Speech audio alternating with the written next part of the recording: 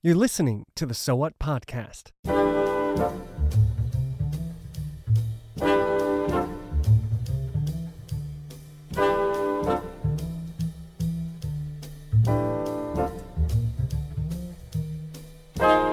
Heaven comes to earth, and there's a new heaven and a new earth, and it's here. Yeah.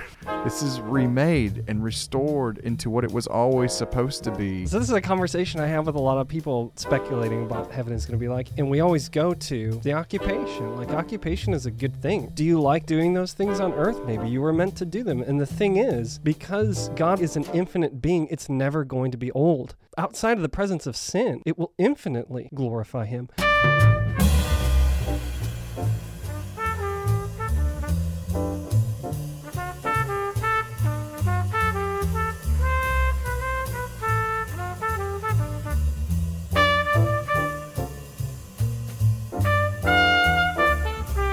Welcome to the So What Podcast, where we discuss theological and philosophical issues to ask that obvious question, so what? I'm your host, Kyle Bashirs, and I'm joined by our cast of contributors, Dave Kakish, Matt O'Reilly, and Brad Mills. On this episode, the cast wraps up our series on the Apostles' Creed by discussing the line, "We believe in the forgiveness of sins, the resurrection of the body, and the life everlasting. Amen." We'd ask that you be sure to tune into our next series, The Gospel According to Heretics, where we will look at various heresies throughout church history. We'll be starting that series with the next episode. Well, before we head over to this last discussion on the Apostles' Creed, we would just like to thank you for listening to So What Podcast of the series and for sharing it with your friends. If you enjoy the show, please help the podcast grow by rating and reviewing it in iTunes. You can find out more information about the show and any of its contributors at sowhatpodcast.com. Questions about this and any future episodes can be submitted by emailing hello@sowhatpodcast.com. You can keep up with the latest news by following us on Twitter at @sowhat_podcast. Let's head over to our talk.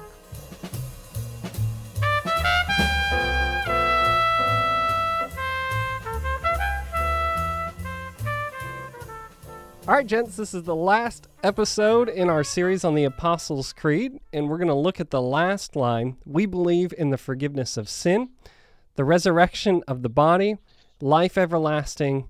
Amen. So we're doing something a little bit differently. Unfortunately, Matt couldn't be with us, but we have a very good substitute, I would say, Travis Buchanan. So thanks for joining us. My pleasure. You've been on the show before. Thanks for asking me. Yes. Yeah. And you're going to be with us in the future. Yes. So our next series, Gospel According to Heretics, you're going to be one of the regular contributors for. Oh, that wasn't an homage to what we'll be discussing today, life everlasting? No, that wasn't. You're going to be with us in the future. I'll be with you forever. Sorry. I'm not that clever. I try. I'm not that clever. So the forgiveness of sins, or resurrection body, life everlasting. Amen. What do you guys see in that?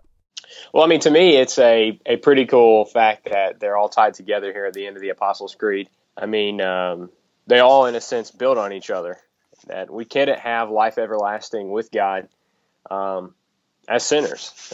God's holy and calls us to be holy. Anything that comes into His presence must be holy, or it's completely obliterated.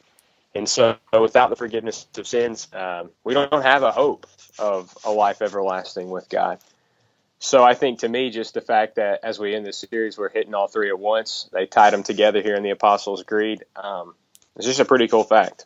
Yeah, I agree. At the basic fundamental level, we believe in the forgiveness of sin. And so that presupposes that sin's a problem, and it also presupposes that there has been a solution to that problem. Yeah, no, I mean, I agree with that. From my perspective, when I look at the world and watching the news in the morning, our world's a messed up place, and sometimes I think Christians, I'm guilty of this, we tend to get our focus on those earthly realities, the problems in our country, around the world, and we really hope for some kind of political solution.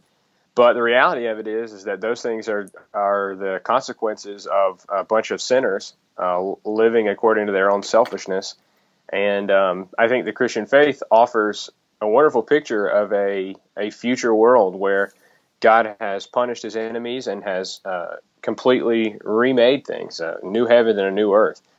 But yeah, I think you're exactly right, Kyle. I mean, the Christian faith ultimately at its core is an example of, and maybe Travis, you can hit this. We were talking about this before we were recording, but I mean, it's the only faith that really sets itself apart by offering forgiveness, a removal of sin.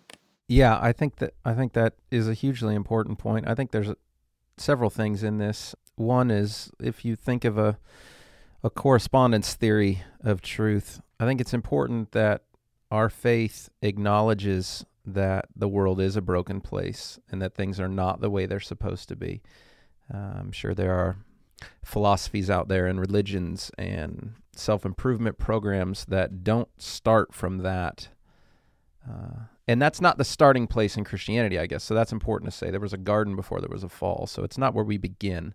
But it is a helpful, if I'm concerned that my faith corresponds to reality and that I don't have to live in a la-la land to confess Christianity, but I can deal with some hard realities that are facing humanity, which of course are agitated in an election year and in a political cycle with all the charged rhetoric and what have you. So I think just starting off, it's important that you have to read that phrase and say, well, what's sin and why would it need to be forgiven, and what kind of picture of the world is this painting? But Dave, you wanted to... When we're talking about forgiveness of sins, of course, we mean through the atonement of Jesus Christ, through the blood shed for us. And when we typically talk about the atonement, we talk about, penal substitutionary atonement, that Christ took the penalty for sin, which was death, in our place. So penal punishment, substitution in our place, and through which we have gained this atonement. We've been purchased. We've been paid for. And when we talk about the atonement and forgiveness of sins, I mean, that includes a few facets that I wondered if we could talk about. What is propitiation? Yeah, that's good. And what is expiation? Mm-hmm. When do we experience forgiveness of sins? Mm-hmm. When will our bodies be resurrected? Is there a period between, if you get what I'm hinting at? And so I'm throwing that volleyball up, and who wants to bump it? I think when it comes to the atonement, it's important to preserve multiple perspectives that we see in Scripture. And was it Luther that called it a jewel that has the diamond? The diamond, right? Multiple sides to it that you can't just look at one side, one cut, because you lose the fullness. It's a three-dimensional shape that has many different sides. Yeah. But, no, I think that's great. I think that's a great just general practice with any of God's words, that you hold them up like a jewel, and there are lots of different facets to it, and a depth and a radiance and a richness to it. But then the doctrine of the atonement is obviously one of the most precious doctrines contained in Scripture, and that especially has a variety of refracted light that it casts in different areas. But obviously penal substitutionary theory of atonement is one of the dominant ones, and especially in Reformed theology. Well, I was going to say, that's not the one I definitely wanted to focus on here. I wanted to talk about, what is a pardon, and is it different than expiation? Good. Yeah. No, absolutely. So I just want to affirm up the validity of multiple perspectives, and that God wants us to, it's the transaction that takes place on the cross and everything leading up to it and looking back to it is such an inexhaustible wealth of truth and a fount for doctrine that I'm glad that we can talk about Christus Victor or propitiation or reconciliation or redemption, and that God has presented a variety of images and metaphors for us to try and penetrate this mystery and this good news. But yeah, expiation, propitiation. To tie those two thoughts together, because you had one when we started off talking about other religions, right? And this is there's a common stream through it, and maybe to pick up the first term to talk about, what does propitiation mean? I think it's really interesting that, especially among primitive religions, there's always this sense of a need for propitiation. Should we define that? We should define it. What is propitiation? It's making right or pleasing God with a sacrifice, right? And so you see this all across the board in animistic religions today in Africa, traditional African religions. here in Native America, there was a lot of that type of desire to appease the gods. Terry Muck breaks down all world religions by saying they all ask 4 different questions. What is ideal? What went wrong? What corrects the wrong? And how shall we live in light of it? And that number 3, every single religion has an answer for. What corrects the wrong? Something was good. There was a garden state. There is an ideal. Even secularism has Not New this. Jersey. Not New Jersey. No, not the garden state. No. But there is an ideal. Even in secular humanism, the ideal is a utopia, right? Perhaps driven by scientism or those types of, we're free from religion. There's an ideal. What went wrong, that's the sin issue. But what corrects the wrong, more often than not, there has to be a propitiation made. You have wronged a God, or you have wronged God. And from Christianity's viewpoint, which coheres with reality, we have sinned against a holy God, and that God must be pleased with a sacrifice that covers that sin. Yeah. Yeah, I think the Old Testament provides a helpful way of us to take those maybe abstract things and put flesh on them when the worshiper would show up to the tabernacle or temple with an animal to be sacrificed in his place. He deserves the punishment for his sin, but instead of him dying, the animal takes his place.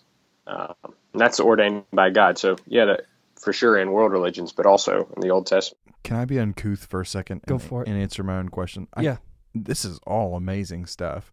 I'm thinking, especially of a new believer who kind of wonders, I confess that I'm a sinner. I believe I can do nothing to make myself right with God. I believe that Jesus died for me to forgive my sins. I'm just trying to figure out what that means. Is it everything I did from birth to this moment? Good. Yeah. Is it moving forward? What's my role moving forward? Am I pardoned? That is, there's been adjudication that says he's no longer guilty. But does that mean I'm at square, at 0? I've evened the score when it comes to righteousness, unrighteousness, because my sins are forgiven? Or am I in the positive? What happens to the guilt of my sin, and where did it go? Those are the kind of questions I'm thinking of. Is that too tangential? Or? No, I think that's good.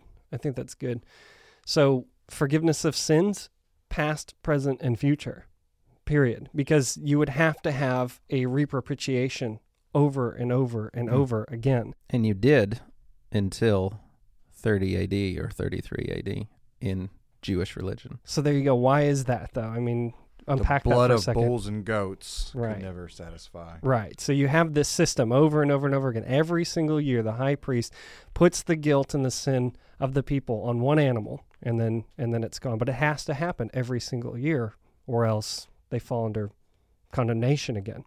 But Paul says because of the sacrifice of Christ, that being the fulfillment of all the temple sacrifices in the Old Testament, there is now no condemnation.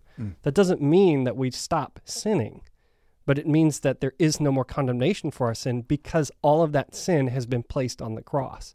In fact, he goes so far as to say in Galatians that if you move away from that grace, if you say there's not quite enough done for me, I have to do something in order to appease God, in order to make a propitiation in addition to what Christ has done. You're essentially saying that what happened on the cross was not good enough. That's right. That Christ's sacrifice was insufficient. I have to add something to it. Absolutely. So it's not that you quit sinning. It's that all sin, past, present, and future, has been paid for in full. So by propitiation, Kyle has defined it as doing something to satisfy God's wrath, right? It's a payment made to that God. Hasn't been said yet. So no, he did. He defined propitiation. He said appeasing God, but I do want to make explicit the notion of wrath with the word propitiation, which is not necessarily captured in the other images used to speak of atonement. So if propitiation is the satisfaction of God's wrath, right? He paid the price and God's wrath is satisfied.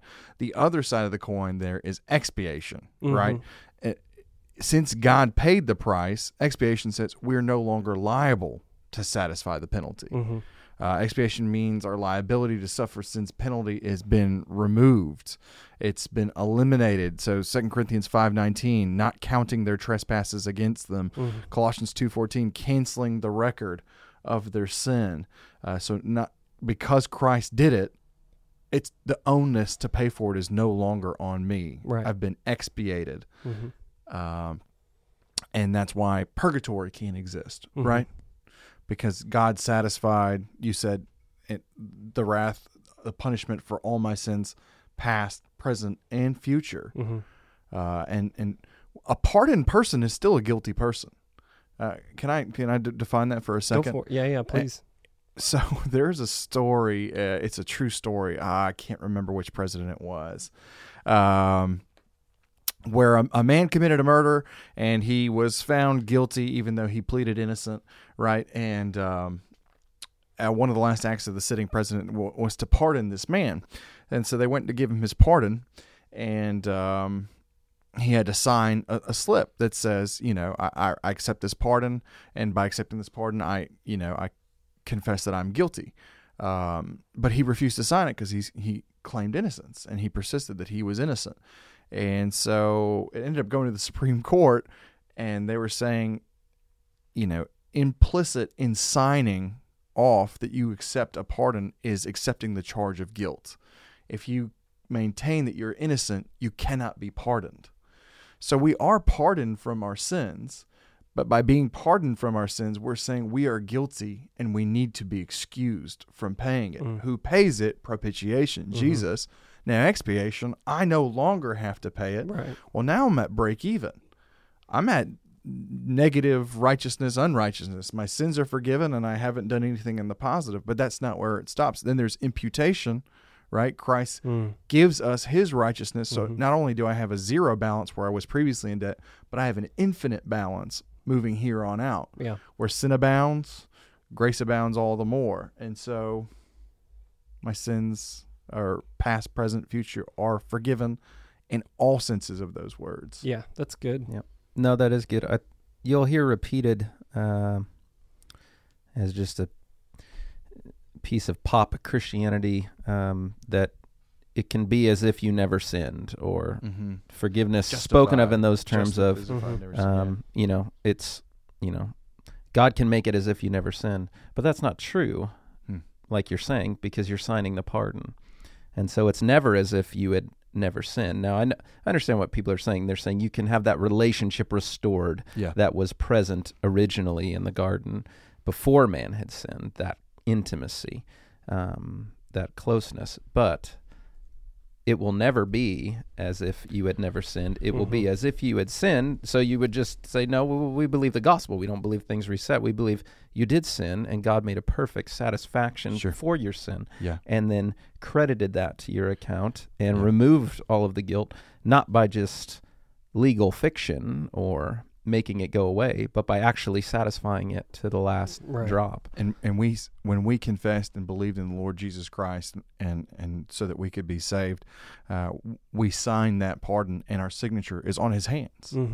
Right? He still bears the scars. Right. It's proof, and the fact that even in the post resurrection in His glorified body, Jesus still bears the scars, the proof of our guilt, though He has separated our sin from us. As far as the east is from what the a west. Beautiful transition to the resurrection of the body. I do Dave, think so. Yeah, what a great transition. So, were you going to say something? I was actually going to tag something onto you. You had a great term, legal fiction, because the inverse of that is God would be unjust if He said, "You know what? I know you sinned, but the deal is I'm just going to turn the other way, wink, nudge a little, and then we'll just say this never happened."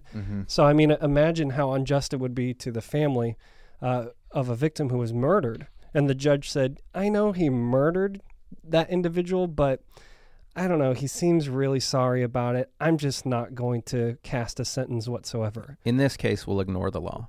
Exactly. And it's not that God's ignoring the law, or else He would be unjust. Yeah. It's that He's fulfilling the law in all that entails. That's good. This is all beautifully collected in Romans 3:21 through 26. That's right. Where the word propitiation is used, one of the only two places in the New Testament there, in Hebrews 9, speaking of the mercy seat. And that is the whole point, or one of the main points of that section is, how can God be righteous and yet forgive wicked people and still vindicate his righteousness? Because you would think it would only be through judgment that God could show that he's righteous, because he is not that unjust law judge who says the law doesn't matter, I'm not going to prosecute in this case. But he does prosecute. It's that Jesus is put forward as the propitiation for sins, so that God can righteously satisfy his wrath and punish sin, and yet simultaneously forgive sinners because of this vicarious sacrifice that has been offered in fulfillment of all of the Old Testament sacrifices and types that were a shadow of Jesus' perfect coming sacrifice. And even in that passage it says God was showing forbearance in Old Testament times. He was allowing the imperfect system of animal sacrifice to set sin aside, essentially, and set wrath aside until its full payment could later be made in Christ. Resurrection body. We've talked a lot about the resurrection body on this show. I would refer to listeners, it's a 2-part episode on the ascension of Christ, where we talk about his resurrected body, and we get into issues over what his body was like and the fact that he is the first fruits, what our body would look like. But I want to re-hit some issues with the resurrection body, because when the early church formulated this creed, they intended for us to understand that this is a physical body.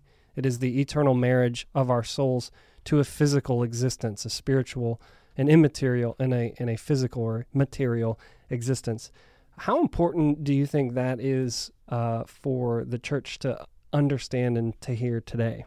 Yeah, I mean, I think it's essential. I know we're going to move into this new series on the early heretics, and one of the obvious conflict was over the person of Jesus Christ.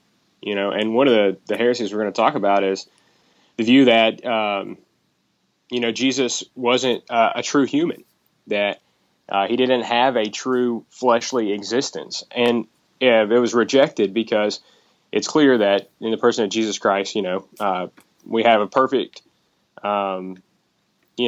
example of a God and man in the flesh. And so I think the main thing to think about is that, we tend to, while maybe not bearing the same name, we tend to emphasize spiritual over physical.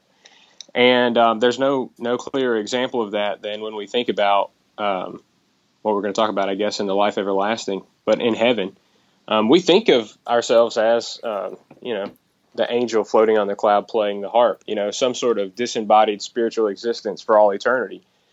And that's not what the Bible presents to us as our future hope. The Apostle Paul in 2 Corinthians 5 speaks of the way we think about ourselves here, and he uses language that we often think of. He says, we know that if our earthly tent, which is our current bodies, is torn down, we have a building from God, a house not made with hands, eternal in the heavens.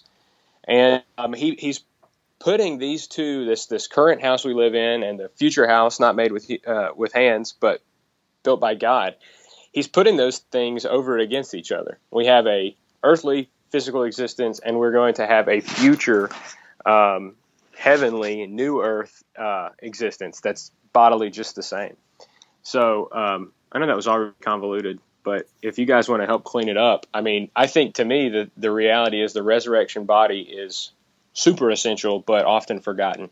I agree. I mean, I think what it does is and we've talked about this before, it reaffirms that when God created this universe, in particular, on the last day of his creation, human beings being both God-breathed or indwelt with God's breath, and physical beings, he looked back and he said that this is very good. This is a reaffirmation of this creation being very good. It's not something that we're trying to escape, right? The early church struggled with that, as you nodded to, that it's the spiritual over the physical body. I think sometimes with a lot of Eastern influence in our culture, the idea is to achieve some sort of ethereal enlightenment. So we have a lot of distaste or distrust of the material world, and we can go to a immaterial world. But that's just not simply what Scripture teaches. It teaches that both are your full identity is both your soul and your physical body. It's not like we're here just temporarily entrapped in these flesh cases, and one day we're going to be emancipated from them. Can I bring up an omission? Notice it doesn't say anything about heaven. Resurrection body, life everlasting. Mm-hmm. When I die, I'm going to heaven, but I'm not staying in heaven. Do you know what I mean? I do.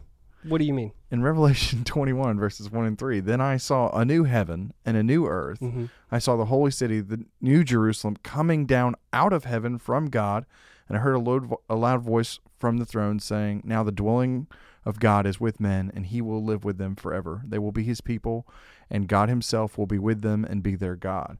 So heaven comes to earth, and there's a new heaven and a new earth, and it's here. Yeah. This is remade and restored into what it was always supposed to be. I mean, growing up, I had, the biggest terrifying fear of heaven. I mean, I would stay up at night and I would think about heaven, and it would make my stomach hurt so bad that I would get up and vomit sometimes. And I would tell my parents, I don't want to go there. And they couldn't understand. But I was just thinking forever and ever and ever and ever, and it never stops. And from what I hear, the angels are always singing holy, holy, holy for all. I'm going to say 3 words, forever and ever and ever and ever. Like, that is the most miserable thing that I can think of. And I can't fathom a forever and ever, a no ending, a no day and no night. And every time someone explained it to me, it just made my fear that much worse. Yeah. And because I was a weirdly logical kid, the only thing that ever talked me down from the ledge was thinking, I don't want to go to heaven.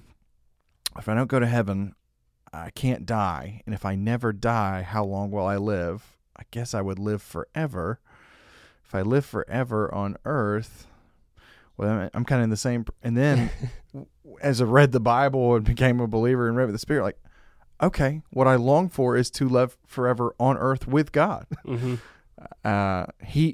I will go to where he is in the intermediate state, but when he judges the living and the dead, he will come to us. And what does he say? God is with men, and he will live with them. Yeah. Brad has some things, I think, from N.T. Wright, who's been one of the most helpful voices in the church, correcting the popular conception of heaven, which is not helpful. And heaven, I think, is often conceived, as you're describing, as an eternal church service in the sky, which to me at least sounds a lot more like hell than it does heaven. And maybe to the 6-year-old David Kakish, that was true also. And so you see it played out in movies. I think it was City of Angels, where the main character is Nick Cage, of course, beautiful actor. Maybe that could be the lead-in for the. John knows every year he gets older, his sideburns keep going higher and higher up the side of his heaven head. is conceived there as a library where you dress in black and just kind of aimlessly wander the stalls. And so when the main character is presented with the option of having sex with Meg Ryan or continuing to exist in this, library, eternal boredom, what is he going to choose? And a lot of people say, yeah, that's right. Like Christianity, I'd rather party in hell than I would serve in heaven. And, right. It's really not, it doesn't capture the imagination of anyone, a harp and a cloud. It's important, I think, to change the trajectory of our imagination and see it as from not just going up to somewhere else to come down. So I think defining heaven is important. Like, what does that mean? Most people just think of something above the clouds, but Jesus in Revelation 21:5, I think it is, he says, behold, I am making all things new. And I think it's important that he doesn't say I'm making all new things to feed that kind of misapplication of dispensationalism that it's all going to burn anyway, so it doesn't matter. The earth doesn't matter.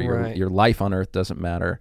Books, culture, none of that is significant. It's all just going to burn. Why polish brass on a sinking ship? Yeah, We've heard it before. Yeah, exactly. But Jesus doesn't say, I'm going to make all new things and completely destroy life, and it's going to be discontinuous with everything you've known. He says, I'm going to make all things new. I'm going to renew the creation. I'm going to renew earth, and heaven is going to come down. And then finally, what began in Eden can be consummated, that the dwelling of God will be with man permanently. The hope of the new creation, making all things new. I think one of the quotes I love from N.T. Wright from Surprised by Hope is, not that we have the confidence that the early church had about a future resurrection, but he says we have a vague and fuzzy optimism that somehow things may work out in the end. And I think that's the case. You know, a lot of us growing up heard about this eternal life that we've been promised by Jesus, and we look around at our world and it doesn't seem like anything's happening, and it can cause a good bit of discouragement.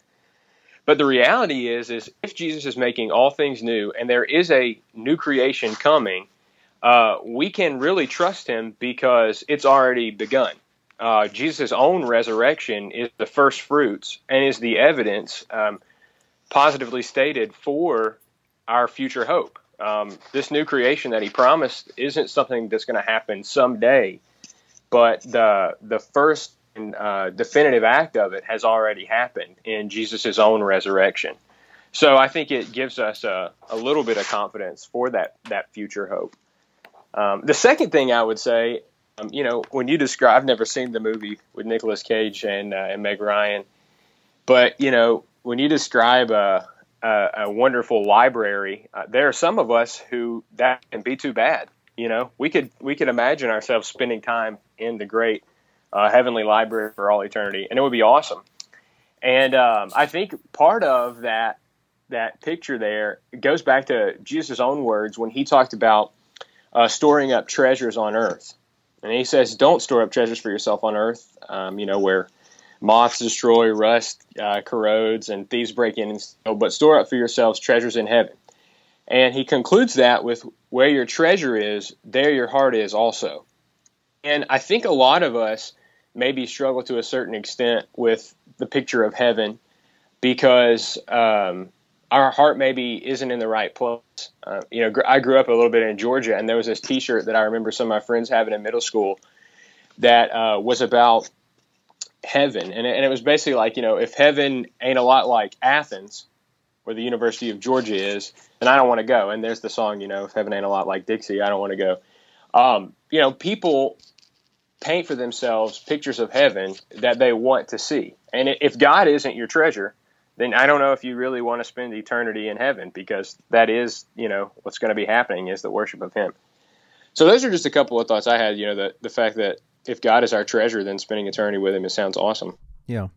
No, I would agree. I think part of the answer then is recapturing a more robust understanding of worship and what worship is. To reduce it to a 3-word refrain that is unendingly sung or spoken doesn't really, how long can one do that? But if you look at worship in Romans 12:1 and 2, for example, of, that our lives are to be a living sacrifice where everything we do, whether we eat or drink, we do to the glory of God. Yeah. That's not Romans 12, that's 1 Corinthians 10. But the idea that worship is more than just what one associates with a once-a-week activity in a church building, but incorporates eating and drinking and relationships and community and goals and vocation. I assume there'll be work for us to do.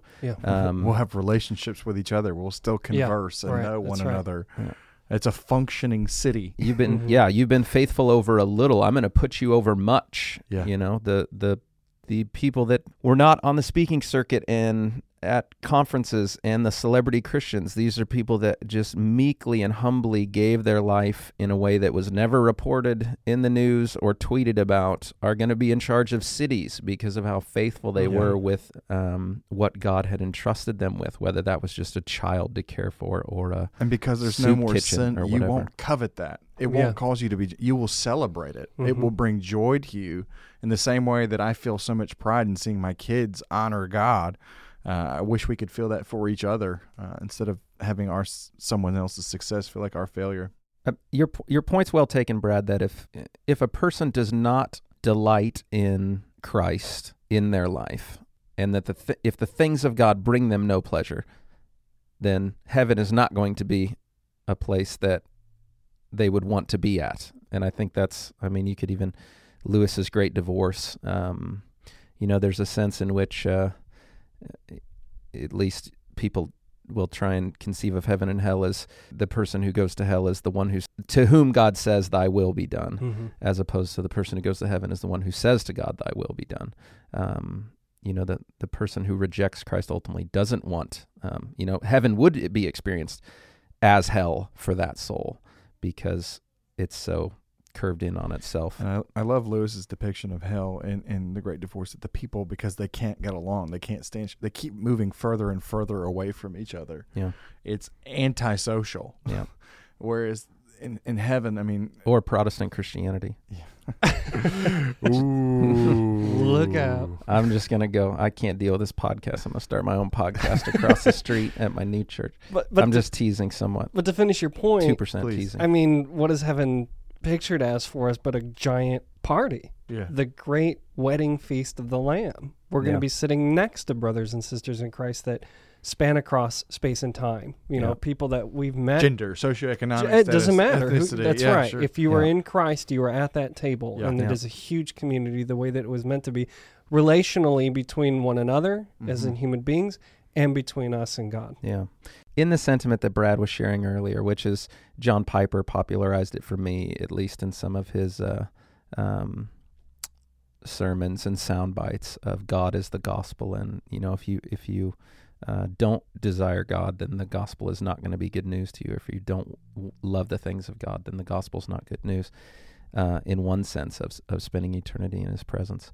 But I think there is possibly the danger of being too spiritual for God and becoming the elder brother from the parable of the prodigal son, who, when the party is thrown for the sinners who come back, is there a sense of, I just wanted to do really spiritual things in heaven. I wanted to sing the holy, holy, holy hymn. I don't want all of this earthly life, cultural work, to continue. I want the mountaintop. I know retreat you think this, and we're just assuming it, but just to be overwhelmingly clear, the reason you think that vocation and relationships will be operative in the new heavens, in the new garden, is because they were in the first prior to the fall. Yeah. Adam is given a job. Adam is right. called alone and given community in Eve. This is before fall. This is while things are still very good. What's not good is that he doesn't have community. He doesn't have relationships. God created Adam and gave him a task: name the animals, tend to the garden. There is work to be done. Create culture. And so that is a creation mandate, and not, well, crap, you guys really screwed this up. You need something to do till I'm going to come. So here's some work to do. Yeah. Get busy. Get on with philosophy, and when you architecture, when you and think engineering. about that culture Then creation, I'll come back and destroy it all right. Good job. and take you to my sanctuary where you can sing. So this is a conversation I have with a lot of people about speculating about, what heaven is going to be like. And we always go to the occupation. Like, occupation is a good thing. We're meant to have something to do. Maybe God brought the animals to Adam, but I like to think that God tasked him to go and to find them. Yeah. And so he was an explorer. He was a biologist. Safari. Do you like doing those things on earth? Maybe you were meant to do them. And the thing is, because God will be infinitely revealed to us, he is an infinite being, it's never going to be old. Amen. It will never be stale. It will always be new. And the thing is, what we do now glorifies God, but outside of the presence of sin, it will infinitely glorify him. And there will never cease to be this continual outpouring of worship and adoration and love, all to God's glory, the way that was meant to be in the first place. Absolutely. There's a beautiful scene in the Silver Chair, Lewis's Narnian book, The Silver Chair. The 90s band? No. Sounds like a 90s. It's different. And they're in this underworld, and they're in danger of falling under the enchantment of this evil queen of the underworld. And Puddleglum, the beautiful marsh wiggle, who Lewis modeled on his gardener, actually. Poor guy. is obstinate in the face of her disillusioning enchantments. And she's basically trying to convince him that there is no overworld, there is no Narnia. All there is the cave, essentially, that they're in, like Plato's cave. And Puddleglum's obstinance is basically expressed in, even if there is no Narnia, I'm going to live as if there is, because I essentially refuse to believe that I can come up with, in my imagination, a better world than the world as you're presenting it. Yeah. Like if the shadow of reality that you're trying to sell us as the real thing is truly reality, then something that inherently rings false about that to me is that I can conceive in my own mind of a better world than that. And so I don't think that we are going to imagine something better than heaven, and that whatever conception of heaven is brought to us, we could say, I could improve upon that in 5 minutes' time with the things that bring me pleasure on earth. And so, I mean, there's something rich and true to no eye is seen and no ear is heard. About the glories and the beauties that await. I mean, Edwards talks about when the Spirit has done his work in you, you will learn to hear and speak the language of heaven. And he says, and when we can speak the language of heaven, we can, now switching to Calvin's analogy, if the Word of God, special revelation, are like the glasses through which we can now see the world around us, general revelation, rightly, and when we can speak the language of heaven by the Spirit, Edwards says, you can look at a tree and learn about righteousness, because that's what Psalm 1 does. You can taste honey and know about the goodness of God's Word. And now switching to Doug Wilson, I mean, the natural world is not just a ladder that we're supposed to climb up to get to God, and then we kick it away and say, thanks, you did your job. It is an eternal echo chamber that as we experience the good things God made in Thanksgiving, we thank him for it, and he delights in our enjoying it, and he, and it beams back and forth. If my wife made me my favorite meal for my birthday and I came home and I just stared at it, I was like, thank you so much. This means the world to me. And she says, well, you can eat. No, I'm not going to eat that. You're enough for me. I just want to be with you. Right. I love you. I want to see your smile. There's a little bit of like frustration. No, I made that because I want to see you enjoy it. That's right. And seeing you enjoy it makes me feel joy. And I think you're right. We have this tendency to maybe over-spiritualize heaven. And I think we've kind of fall off both sides of the horse, where heaven's either an eternal church service or like a retirement community where we have like activity. What's going on at 12 today? We're going to play shuffleboard in Jesus' name. Amen. Right. A cruise. Yeah. No, I think that's good. And obviously it gets we're not talking about this, but the person who says, I just want to go to hell and party, or, their conception of heaven is, I just want God to leave me alone so that there's no ethical demands on my life so I can continue to abuse and misuse people for my own gratification. So it's not to say, well, if you can, whatever your conception of heaven is, it's going to be like that, only infinitely better. Someone said to me once, when I go to heaven, I'm just never going to be able to leave Jesus' feet. I'm just going to stare at his face all day. And what I wanted to say to her was, when you go to heaven, in every conversation, everything you do, all you will see is Jesus' face. That's right. Yeah. Now, the last word in the Apostles' Creed is amen. Just a period at the end of the sentence? What do you think? Yeah, I just wanted to read. Luther has this cool line about amen. He says, you must always speak the amen firmly. Never doubt that God in his mercy will surely hear you and say yes to your prayers. Never think that you are kneeling or standing alone, rather than think that the whole of Christendom, all devout Christians, are standing there beside you, and you are standing among them in a common united petition, which God cannot disdain. Do not leave your prayer without having said or thought, very well, God has heard my prayer. This I know as a certainty and a truth, and this is what amen means. So what? What does it mean that we believe in the forgiveness of sins, the resurrection of the body, and life everlasting? Well, as believers in Christ, as Christians, we believe in salvation for sin, that Christ provided a propitiation for our sin, the satisfaction of God's wrath on the cross. By faith, through grace alone, we now experience expiation for our sins. There is nothing more needed to receive the forgiveness that God gives us for sins past, present, and future. And we look forward to a future with God, to a physical resurrection, a time when Christ will be making all things new as he has begun to in our own lives, so that our entire being, whether we eat or drink or whatever we do, may be maximally to the glorifying worship of God for all eternity. Well, join us next time as we begin our new series on heresy, the gospel according to the heretics, where we will be examining various Christian heresies throughout church history.